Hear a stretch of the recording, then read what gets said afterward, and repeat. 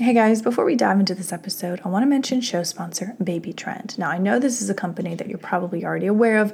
It's one that I used heavily when my two boys were little, especially for their car seats and their strollers, and they're just out now with a new stroller called the Race Tech Jogger. Now, you can only find this at Target, so purchase it there, but it has everything that you'll need to make your run as comfortable and smooth as possible. Not that running with a child is ever easy, but when you have the right gear, it makes it more possible. So they have all-terrain tires for smooth push. And one of my favorite features of this stroller is that the handlebars are adjustable. So no matter your height, you're going to get it at the right level for you. So you're not straining your back. You're already pushing, you're working out. You don't need to be straining your back because you're trying to go out and do a good thing for you and your baby. And it's compatible with most Baby Trend car seats. So you have options as well. So head on over to Target.com and check out the Baby Trend Race Tech Jogger today.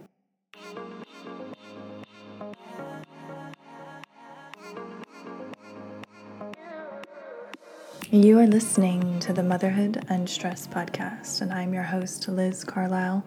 Thank you so much for tuning in. I'm so excited that you're here because the information that my guest, Dr. Andrew Steele, is sharing in this episode is potentially life-changing, not only for you, but for your entire family, for everyone that you know. And it's information that I feel like most people are not aware of. We're talking about aging. Now, I think most of us think of aging as a completely natural process. You know, we're all supposed to age and kind of get decrepit as we get older. But my guest today is saying that no, that's not the case. It doesn't have to be that way. And my guest, Dr. Andrew Steele, is a scientist, a writer, and a campaigner based in London. He's also the author of Ageless, The New Science of Getting Older Without Getting Old. After a PhD in physics from the University of Oxford, he decided that aging was the single most important scientific challenge of our time, and he switched fields to computational biology. He worked at the Francis Crick Institute using machine learning to decode our DNA and predict heart attacks using patients' NHS medical records. He's now a full-time science writer and presenter. He's written for The Guardian, Telegraph, and Wall Street Journal, and he's a regular expert on impossible engineering.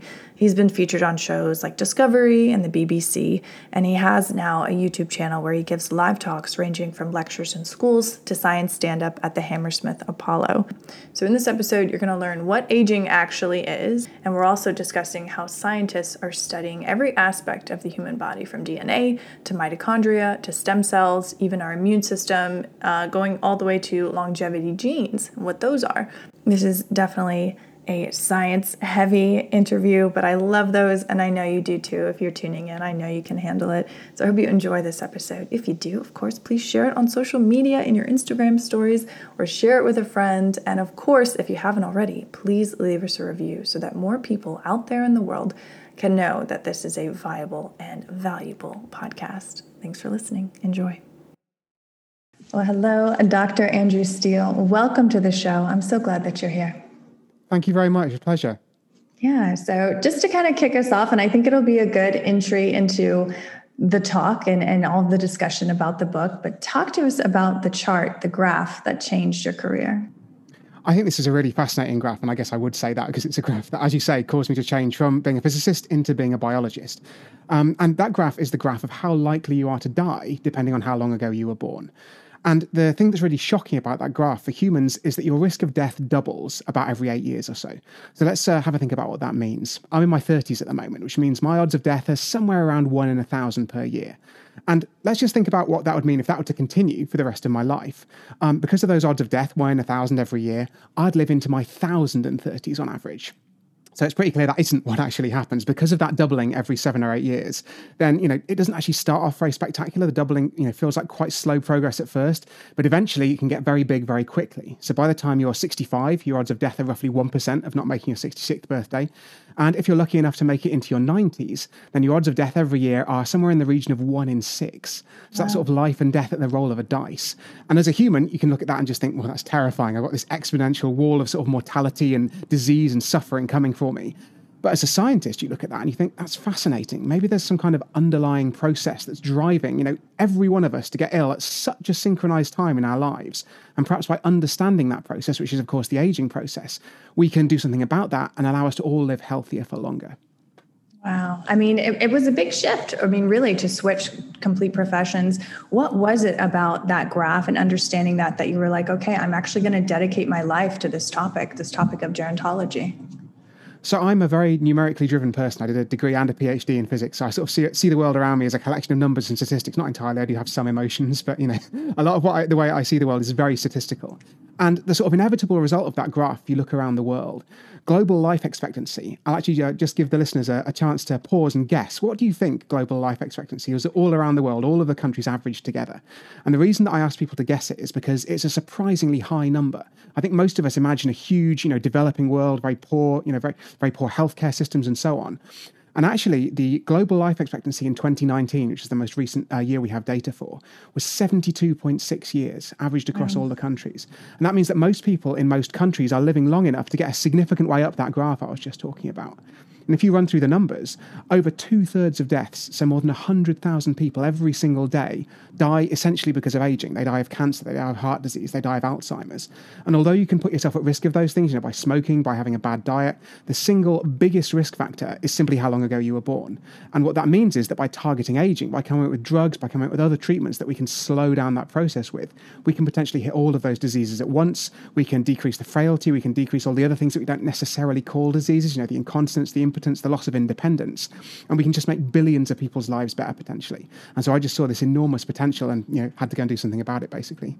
Yeah, but you must run up against the question or this statement, we're supposed to get old and die. I know you've heard this a million times. What would you say to those people who just accept aging, accept dementia, cancer, all of the heart disease as normal and part of life? I think that question's really interesting if you think about it from a historical perspective, because the fact is that we've been adding about 3 months of life expectancy per year, every single year all around the globe. So if we were to sort of rewind this conversation, maybe 150 or 200 years, and perhaps I'd brought out some radical book about how we could treat tuberculosis or how we could start to, think about conquering infectious disease, somebody could ask these same questions. They could say, isn't it natural that half of kids die before they reach their 20s? Isn't it a good thing that, there's this constant background risk of you getting tuberculosis or you getting some other, infectious disease and just dying, and that really motivates people to get on with their lives and live their fullest lives because they know it could end at any moment. And I think if we look back at that, with our modern eyes, we can see that no, vaccinations are fantastic. Hygiene has revolutionized lives all around the world. We can now look forward to basically double the life expectancy of someone who was born at the start of the 1800s.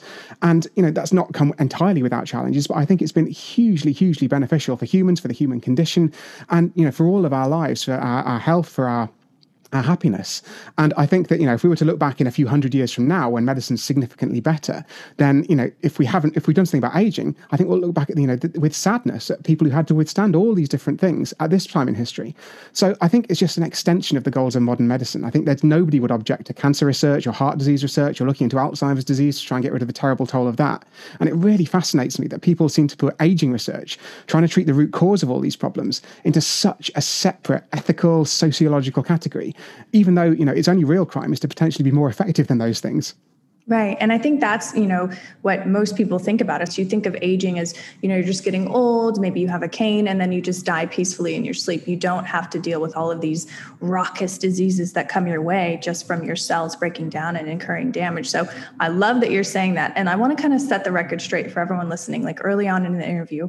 What actually is aging? It's not just getting older and getting white hair. From a scientific standpoint, there's actually real clear definitions. Can you talk about what aging is scientifically? I think that's a great question. It's actually one the scientific community is still grappling with. We've got a few really solid ideas, but it does feel a little bit like the sands are shifting underneath us all the time because it is a complicated process. It's a constellation of different biological changes rather than any one single ticking clock inside of all of our cells. And in the book, I break it down into 10 what are called hallmarks of the aging process. And this is based quite heavily on a 2013 scientific paper of the same name, one of the highest cited papers in all of biogerontology, which basically breaks it down into 9 different causes. And actually, I ended up jiggling it around a bit, adding an extra one, and ended up coming out with 10. But there's a lot of overlap there. And these are the cellular, the molecular underlying changes that cause all of the problems of aging. They cause everything from frailty to wrinkles to grey hair to predisposition to cancer and heart disease and so on. And that's what's what's really fascinating about this, because there are thousands of different things that can go wrong with your body as you age. There are hundreds of kinds of cancer. There are loads and loads of different ways you can lose your sight or become incontinent. But when you boil it down, there's actually, a comparatively small number, we think, of root causes. And to give some examples, there are things like damage to our DNA, the instruction manual inside every one of our cells. And as you go through life, you can smoke, you can eat bad food, you can have environmental toxins, things like ultraviolet radiation can damage the DNA directly. But actually, we think that a lot of the damage comes from just the everyday, sort of mishmash of life going on inside those cells. Because as you're respiring, which is just the scientific word for, turning food and oxygen into energy, basically, which obviously is absolutely essential. If we didn't do that in our cells, we wouldn't be alive. As that process goes on, those chemicals are by definition quite reactive. That's why it is they can work as the fuel for life. And what that means is occasionally, if one of those chemicals gets fumbled, it can go away and it can damage the DNA. It can react with your DNA and damage it, or it can react with a protein in the cell and damage it. So that's another cause of aging. And then, you can look at things like the cells in our bodies aging. A really great example that I think we'll probably talk about a bit more is senescent cells. These are cells that have divided too many times, or they're cells actually that have got too much damage to their DNA instruction manual. And your body goes, well, this cell, it's looking a bit dodgy. Maybe it's at risk of becoming cancerous. So what I'll do is I'll put it in the deep freeze. I'll tell it not to divide anymore. And they can enter this sort of non-dividing senescent state. And unfortunately, these senescent cells, they don't just sit there sort of benign elders of the cellular community. They actually accelerate the aging process as they sit there not dividing as well. And then all of this can result in consequences that affect whole systems of your body. And I think a really key one of these is the immune system. And that's something we've all had a terrible reminder of in the last sort of 12 to 18 months with the coronavirus. We've seen that pandemic, at least before the vaccinations started, was absolutely disproportionately affecting older people. And that's because their immune systems are weaker. That means they're less able to fight off threats like COVID. If you'd caught COVID and you're in your 80s, rather than someone catching it in their 20s or 30s, you're literally hundreds of times more likely to die if you weren't vaccinated. So that's a fantastic difference. That's bigger even than the increase in the risk of death itself. And that just shows you, our immune system's going wrong, which doesn't just affect our risk of infectious disease, it affects a load of other things too. And so the whole process of aging is sort of a constellation, a mixture of these various different causes at different levels, which predisposes us to all the problems of old age. Yeah. Out of all the hallmarks of aging, and you added on the extra one for 10, are there any that truly dominate outcomes of aging? Would you say the senescent cells factor is huge? Would you say DNA damage or mitochondria? What do you think really stands out? Or is it just the ones that have been studied the most? I think the honest answer is we don't know, because the other thing is a lot of these are very tightly related. So, for example, senescent cells, as I sort of just alluded to, are very closely related to DNA damage. Mm-hmm. And it might be that one of the main impacts of DNA damage is actually to drive the creation of these senescent cells. And so they're all part of the same kind of story. There are obviously other impacts that DNA damage can have as well. It's all potentially quite complicated if you really want to get into the nitty-gritty. But the fact is they are all very interconnected. I think the reason that I'm very excited about senescent cells in particular is that they're the ones that I think we're furthest along in terms of understanding. That's the hallmark where it's quite easy to explain, so I'll do it in a second. And we've also got these treatments that we can show that can actually do something about it. So senescent cells I've already mentioned are these cells that accumulate in your body as you get older because they've divided too many times, because the DNA has been damaged. And actually the weakening immune system is also connected to this. You can see it really is a tangled web. Yeah. Because in our youth, the immune system clears up these senescent cells, whereas as we get older, our immune system gets less effective. So not only are they being produced more often because our cells are divided more because we're older, because we've got more DNA damage because we're older, they're also getting cleared up less effectively. And that's how it is that they come to increase, in number slowly over time. And what they do when they come into existence, they start pumping out this collection of toxic molecules. And actually, they're not toxic in and of themselves. They're molecules that are basically a cry for help. They're telling the immune system, hey, over here, I'm senescent. I need clearing up. And when you're young, that system works really well. The immune system gets called over, it gobbles up the senescent cell, and there's this sort of basically an equal number are being produced as are being removed. And so everything's fine and happy. But as you get older, as they start to hang around, those inflammatory molecules, and this is another word we're going to keep coming back to, driving this process of inflammation, which we know is behind a lot of the problems of aging, that can accelerate the aging process. And so that, again, might be quite a depressing story, apart from the fact that we have drugs now that can remove these senescent cells while leaving the rest of the cells in your body intact. And so we've done this experiment in mice so far. What you do is you give some 24-month-old mice. Now, mice obviously have a much shorter lifespan than us, so that's roughly equivalent to 70 years old in human years. You give those mice a senolytic drug, it removes a substantial number of their senescent cells. And those mice basically get biologically younger. So the first thing is they live quite a bit longer. They live a few months, which is maybe a few years in human terms. But you might think, oh, maybe they're living longer because we're curing one particular disease. And so, they're still sort of frailing. They're still sort of hobbling along very frail in ill health and, extending their lives that way. But that really isn't what's happening. Firstly, we're delaying multiple different diseases. They get less cancer. They get fewer heart problems. They get fewer cataracts. And then there's the sort of impacts on their wider health. They're less frail. They can run further and faster on the tiny mouse-sized treadmills they use in these experiments. That if you put them in a maze, these old mice that have had the drugs are more curious. They're more willing to explore their environment, which is sort of a hallmark of a younger mouse.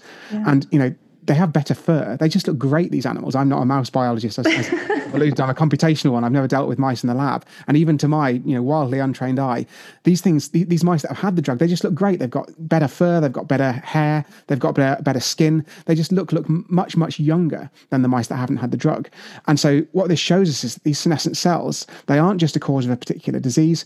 They might even be a cause of literally the whole aging process. They're behind the frailty. They're behind the wrinkles. They're behind the grey hair. They're behind the diseases. And so hopefully by targeting these cells in humans, and actually the first human trials have already started for specific diseases when we know senescent cells are a problem, we might be able to achieve the same thing for us as we did for the mice. Wow. The implications from this are really staggering. It's unbelievable. And I'm just thinking back to that Alzheimer's drug that was just approved by the FDA this past week. And there was a lot of controversy around that. It seems like addressing senescent cells might even be better than what they're trying to do over with Alzheimer's. And I know Alzheimer's has a huge amount of funding heading towards it. Yeah, it's a really fascinating thing. The conflict and the symbiosis between, aging research and research into the individual diseases of aging. And this Alzheimer's drug is a fascinating case, actually, because the way that it works is it clears what's called the beta amyloid, which are the accumulations of this particular kind of misfolded protein that sort of all sticks together into these massive clumps in the brains of Alzheimer's sufferers. But there have been literally decades of there's this graveyard of failed Alzheimer's drugs trying to clear that amyloid. And what we found is that we're very good at getting rid of it, but it might be that isn't the root cause of Alzheimer's, because actually, it seems that you can get rid of the amyloid incredibly effectively and yet not affect people's cognitive state.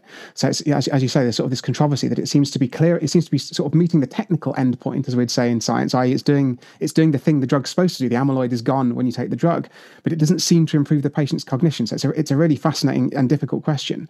And I think that's right in the sense that this research into individual diseases, the example I love to use is the NIA in the US, which stands for the National Institute of Aging. It's the government's funding body for funding aging research.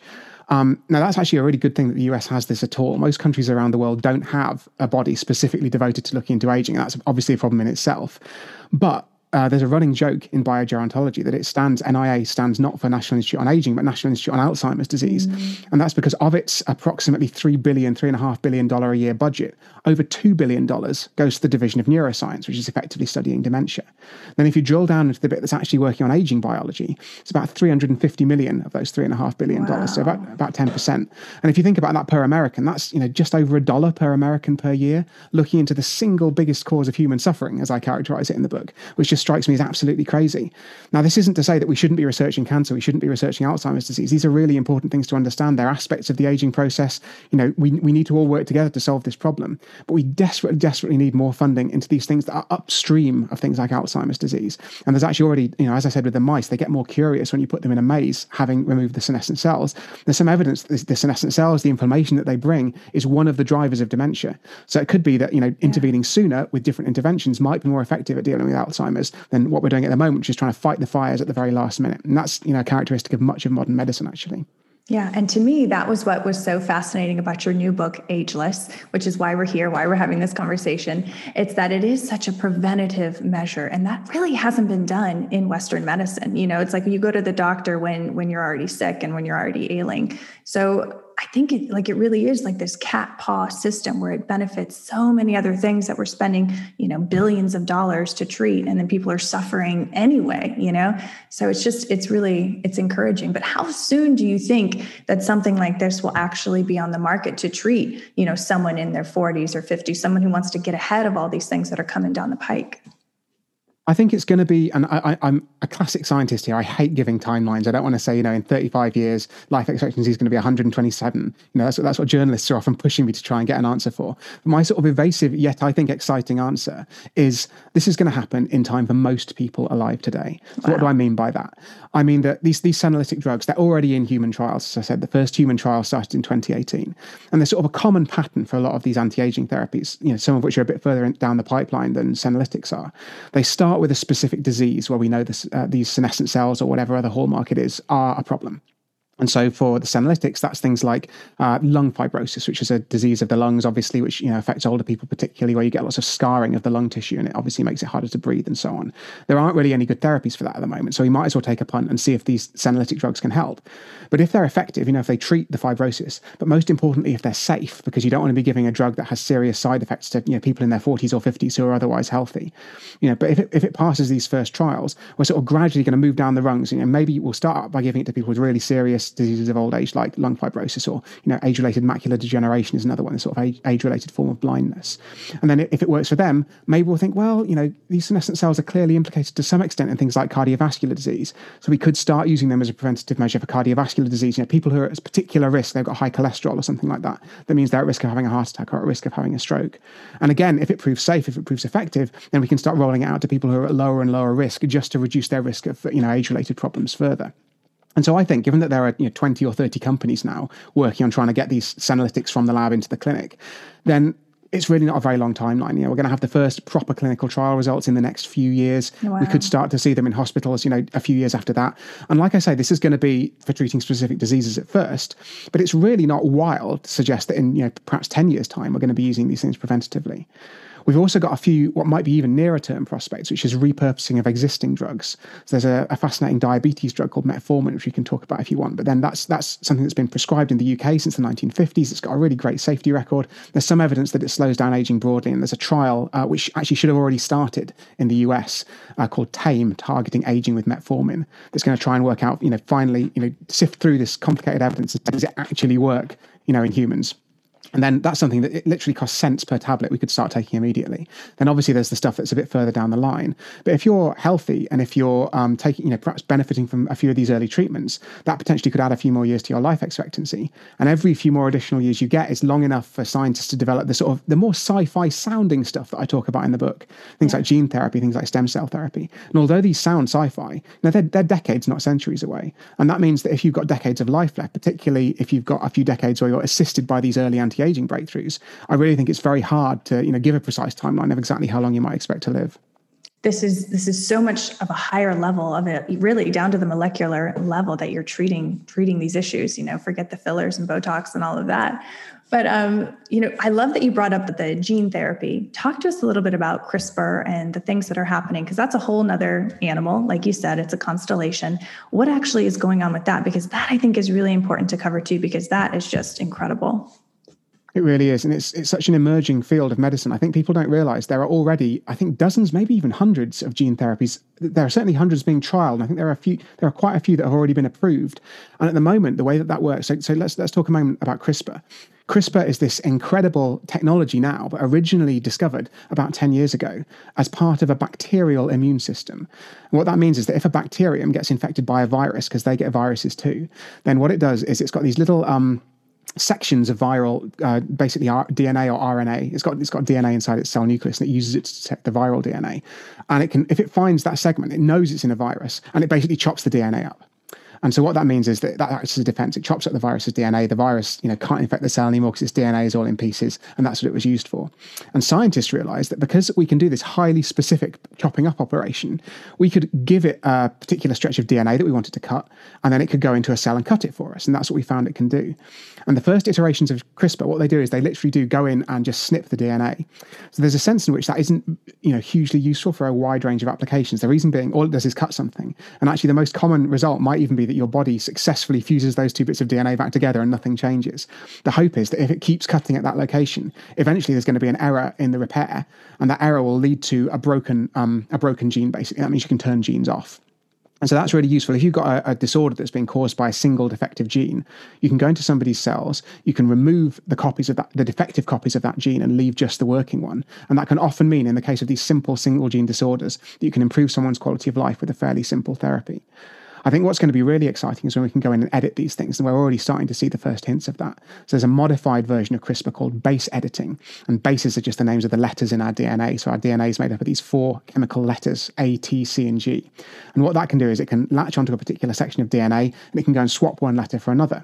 Now, one letter might not sound like very much, but actually it can be a really big deal in biology. So if we think about ApoE, which is a gene that can change people's risk of Alzheimer's, if you've got 2 copies of the ApoE4 variant, which is the sort of the bad one, we think, then that can massively increase your risk of Alzheimer's, massively increase your risk of heart disease. And we also know that people who make it to the age of 100, called centenarians, very few of them have this ApoE4 genotype, as it's called. Far more of them have ApoE3, which is the most common one, which most of us will have, at least 1 copy of, probably 2 copies inside us. Then there's a very rare one called ApoE2, which actually seems to reduce your risk of Alzheimer's and heart disease. And we're sort of still trying to work out exactly what its effect is. But what really fascinates me about these different genetic variations is they differ by single DNA letters. And that means I've not had my genome sequenced. So if I were to have it sequenced and find that I had an ApoE4 variant, or maybe 2 of them if I'm particularly unlucky, I'd be relatively sanguine about, somebody giving me some of this base editing stuff in order to go in and, swap out the offending DNA letter and give me ApoE3 or maybe even ApoE2 in order to try and compensate a bit. And this isn't going to work for every single gene that we can think of. We're going to have to do more advanced things, replacing sections or perhaps even adding whole new genes that we don't have copies of already in the more advanced ideas. But the fact is that a lot of this stuff is at least working in the lab, and certainly some of it's already being tried in the clinic. I think there's actually already a gene therapy being trialed for something called PCSK9, which is another gene that affects cholesterol levels. And we already know that particularly African-American people often don't have either of the copies of this gene working. They have far less cholesterol in their blood, and they have far lower risk of heart disease. So again, that's another one where you look at people who haven't got any of this gene working, they seem to basically get health benefits and no downsides. And that's really strongly suggestive to me that, maybe I'd be willing to take a punt on this therapy. Just to, emphasize, I'm the wrong sort of doctor. I'm a PhD in physics, not a medical doctor, so please don't take any of this as medical advice. But it really does feel like this stuff is, incredibly, incredibly close. It's not the sort of thing that's going to be hundreds and hundreds of years away. We're going to be doing the first simple gene edits, maybe even on healthy people within, as I say, quite possibly the lifetimes of many people alive today. God, that's incredible. And where is most of this research taking place? Is it in the UK? Is it in the United States? I mean, is there a central location that this is happening, the more exciting therapies and trials? There really isn't. And the strange contradiction about it, I've already sort of spoken about the fact that it's the funding for this stuff is very, very low. And the US is by no means an exception there. I tried to find out how much you spend on aging research in the UK, and it's similarly, a derisory amount of money, probably pence, as we call them over here, per person per year. And, a fraction of what we spend on diseases like cancer, which are themselves, I believe, underfunded. And actually, on the other side of the coin, it's sort of weird because although there is this incredibly small amount of funding going into it, there's still enough to write what I hope is a sort of information-packed book about it. And there's stuff happening in all the different countries of the world in lots of really exciting research universities. There is a lot going on in the US. There's an institute called the Buck Institute in California, which is an institute devoted solely to aging research. A lot of the senescent cell stuff I was talking about earlier is happening in the Mayo Clinic, which is in the States. But there's just stuff going on all over the place. I spoke to a telomere researcher in Spain. I spoke to a guy doing some stuff with what's called cellular reprogramming in Switzerland. So I've spoken to people from all over the world, and even I only scratched the surface, in terms of the amount of research that's actually being done. So like I say, it's this weird contradiction. On the one hand, there's so much research, it's actually quite hard to get your head around and keep up with it all. But on the other, the funding is so low, and we really need to massively increase it to try and reap the benefits of this stuff. Wow, that's incredible. And you really are on the cutting edge of all of this with putting a book out this year after pandemic. I mean, so many people, I think, are really zooming in on health and the immune system and everything. So it's almost like the perfect time for this to come out. What was, the reason, besides, the future of humanity and all of our health, why did you want to bring this book to the world? At its heart, what do you want the book to do?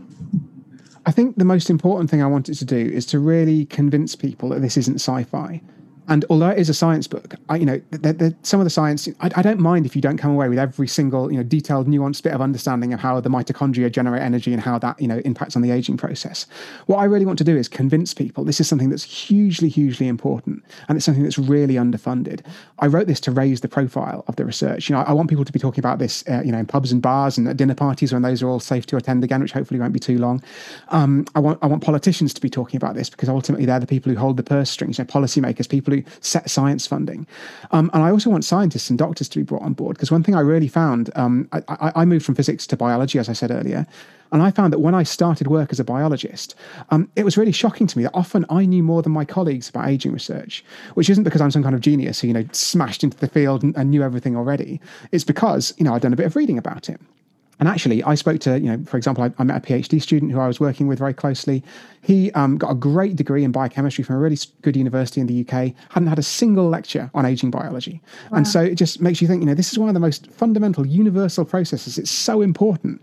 And yet it's got this sort of vicious cycle problem, which is that he, never got a lecture on aging biology. So he's unlikely to be inspired to go and seek out a PhD in it. And that means, he did his PhD in cancer research. He's now doing a postdoc, which is the sort of next step, postdoctoral research in cancer research. If he gets to the stage where he's setting up his own lab, where he's a professor himself, he's going to do it in cancer research, isn't he? And what's he going to lecture his undergraduate students about? Probably cancer. And I'm sure he's a great guy. He's going to be very inspirational. He's going to inspire a load more people into cancer research. That's a virtuous cycle for cancer research, but it's sort of a vicious one for aging research. It's very, very hard to find the labs to do the work in if that's something that you're already passionate about. So I want to show biologists that it's important, and also doctors. So the other example, my wife is a doctor, and I think when I first started talking to her about this stuff, she thought I was a bit crazy. But as she's sort of gone through her medical training and now actually working as a doctor, and looking at it with this lens, which is a lens that, as you sort of alluded to at the start of the podcast, isn't a normal way of looking at the world. At least it isn't at the moment. I hope to change that. You suddenly realize that everyone you're seeing, whatever ward you're working on, a lot of them are old. A lot of them are taking, 10 different kinds of medicine to treat. Firstly, to treat, the first 5 are just to treat the diseases. Then the second 5 are to treat the side effects of the medication that you gave them to treat the first diseases. And they've all got so many things wrong with them. And what you learn about in medical school is, the challenges of treating older people, what's called the polypharmacy, so the number of drugs they're taking, trying to make sure they don't interact, trying to help them remember just to take all those drugs, the social problems, sometimes the isolation. There's all kinds of challenges to the sort of geriatric side of treating older people. But what I really think we need to imbue doctors with as well is this knowledge of the gerontological side of treating older people, the biogerontological side. Because while there isn't a drug now that my wife can prescribe to her patients to try and slow down their aging, I think it's going to happen within her career. And so I just really wanted to raise the profile across the board. I want everyone to know about this. I want to know how underfunded it is and just how much potential it has to save human lives, to save us money, and to massively improve the world. So that's what I really, really hope this book can achieve. I love it. And I think the fact that you totally switched careers and it put you in a position to where you could look at it from a bird's eye view. You could see, hey, this thing is all connected to all of these other things that you're treating, and we need to look at this in a bigger way. And so I think that you are probably the perfect person to take this to the stage. And I'm so happy to be joining you in that in a small way. But with everything that you have studied and written, and now that you intuitively know after all of this study and research, what do you want the audience to remember from this talk? I really want them to remember that the aging process isn't something that's natural and inevitable. And actually, I think the best example for this is something that we've somehow managed not to touch on, even though we started by talking about that graph. I think the thing that's really fundamental to me is that not all animals age. This isn't some inevitable law of biology. And I think, when we look around, we age. Everyone we ever know is aged. Our parents have aged, our grandparents have aged, our pets age, our farm animals age. It really does look like a universal process. And then when you look at, our machines, I think cars rust, electronics, eventually stop working, or the batteries die, or whatever it is. So it just seems like there's this inevitable process of decline that isn't so much a law of biology, it's just a law of physics, that, things tend toward disorder. It's the second law of thermodynamics, as a physicist would put it. But actually, if you look around the animal kingdom, the reason there's a turtle on the front cover of my book, and there's actually a Galapagos tortoise on the UK edition, if you've got that version of the book, is because these are animals that seem to defy the aging process. I said that humans' risk of death doubles about every 8 years. A Galapagos tortoise's risk of death is flat, i.e. it stays the same no matter how old it is. And the longest lived Galapagos tortoise made it to the age of about 175, we think. We don't know exactly when she was born, so it's a bit of an estimate. But the point is that not only did she live to that incredibly ripe old age, she did so effectively without aging. She wasn't frail. She was still zooming around as fast as a tortoise can zoom, I guess, at the age of 150 as she was at the age of 50. And, she eventually died of a heart attack. So although it's the sort of thing that a human might die of old age, she did it 100 years later than another human would. So it clearly isn't the case that your risk of death has to rise with age. And it's not just tortoises. You can see there are salamanders, there are certain kinds of fish. There are actually mammals, naked mole rats. They're these strange little creatures. They look a little bit like a penis with teeth. They're quite unfortunate looking. They're not the greatest ambassadors for anti-aging. But Let's talk more about that. Yeah, they're about the size of a mouse. And yet, mice, I already alluded, they live 2 or 3 years, maybe 4 at the outside in the lab if you do some modifications to them genetically. But a naked mole rat lives for 30 years. And again, they seem to do so without any increase in frailty. They can still reproduce almost until the end. They carry on scurrying around. They actually live underground in burrows in these strange colonies, which is, again, unique among mammals. So they're quite weird creatures. But evolutionarily, they're pretty close to us.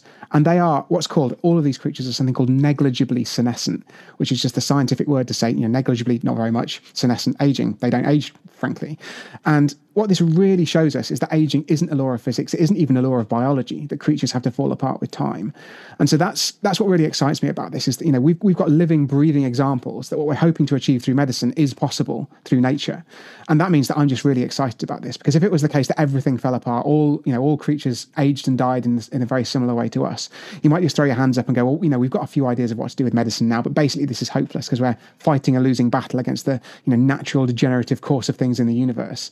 But as it is, we've got animals, we've got plants, we've got all kinds of different things around the animal kingdom that don't age. And so that's what just really invigorates me, is that we've got examples of animals that don't age. We've got dozens of ways to slow and reverse aging in the lab. This, I think, is the single biggest humanitarian challenge of our time. That's what I call it in the book. And we've got the scientific tools to rise to that challenge, and the evidence from nature that rising to that challenge is something that's possible. So I think that combination just makes me, as you can probably hear, hugely, hugely excited about the future. Yeah, absolutely. And do you think this is something that, the wider population of the world will have access to? I do. And I think that's something that's really, really important, actually, because one of the most common questions you get is, won't this only be available to the rich? Are we going to have a cabal of, immortal billionaires, basically, and the rest of us are going to toil on in mortal servitude? And actually, even to take the wider picture, this is really, really important for the developing world as well. And the reason I say that is to wind back to that global life expectancy number. It's 72.6. And as I said, that means most people in most countries are living long enough to age. And actually, that means that in the developing world, the aging process is sort of afflicting their populations even faster than it affected us in the West.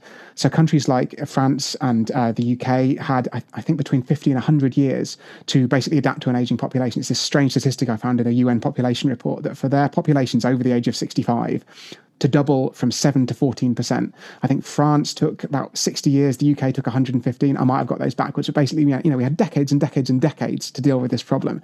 And yet, if you look at a country like Brazil, which is developing very rapidly, that's going to happen in less than a quarter of a century. Wow. And if you think about how fast their population's aging versus how fast their GDP, their wealth is growing, then, it's just not going to keep pace. They're not going to have the standards of cancer care, the standards of heart disease care that we enjoy in the rich countries by the time their populations are old enough to need them. And so what I think that means is that we really need to develop therapies against aging. And with some of that money that we save in the West by effectively deferring medical care, by reducing medical costs, we then need to try and make these therapies as accessible as possible to countries all around the world. Because actually, I think they've got potential to have a bigger benefit in the poorer parts of the world than they do in the rich world. Absolutely. Oh, this is so exciting. I could talk to you forever about this. Dr. Andrew Steele, thank you so much for coming on the show. And thank you for your book, Ageless. Where can our audience find out more about you online and get the book? You can get the book at ageless.link. And if you want to find out more about me, I'm on Twitter as @Stato. That's STATTO. I'm also on Instagram as Andrew J. Steele. Get my own Instagram handle right. I'm on YouTube as youtube.com/Dr. Andrew Steele, all one word, just DR. And same on Facebook, Dr. Andrew Steele. Beautiful. Thank you so much. And thank you really from the bottom of my heart for all of the work that you're doing in the world. I think it's transformative and very exciting. Thank you very much for having me, and thank you for being so enthusiastic. It's wonderful to see. You have been listening to the Motherhood Unstressed podcast, and I'm your host, Liz Carlisle. Thank you so much for tuning in. I hope you enjoyed this episode. If you did, please share it with a friend, and please leave us a review on Apple Podcasts. Thanks.